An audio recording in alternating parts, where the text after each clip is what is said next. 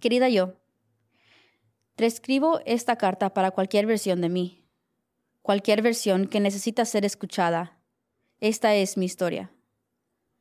Abrí la puerta de mi hogar y me encontré con un rostro conocido.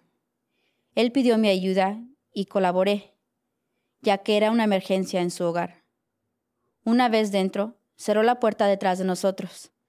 En ese momento de mi vida no tenía un celular para llamar a nadie.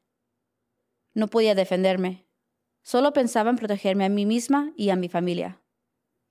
Logré apartarlo de mí con mis palabras y mi fuerza. En ese momento supe que todo se volvería difícil para mí. Pensé en su familia y cómo se sentirían. Guardé silencio. Guardé silencio durante 15 años. Perdí a mi familia y perdí a mi hija. Cuando le conté a mi esposo lo sucedido, fue el año más doloroso de mi vida. Me dijo que tal vez el bebé ni siquiera era suyo. Esas palabras destrozaron mi corazón.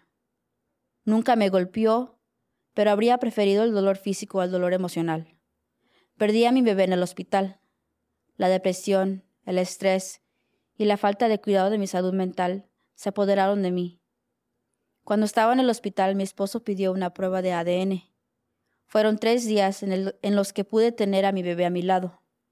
El resultado fue 99.99% suyo. Me pidió perdón, pero hasta el día de hoy no puedo aceptarlo. Fue su culpa que estuviera sola esa noche y que estuviera sola en todo eso. Ahora siento que todo lo que hice y sacrifiqué fue en vano. Mi familia buscó venganza contra mí y me culpó por lo sucedido.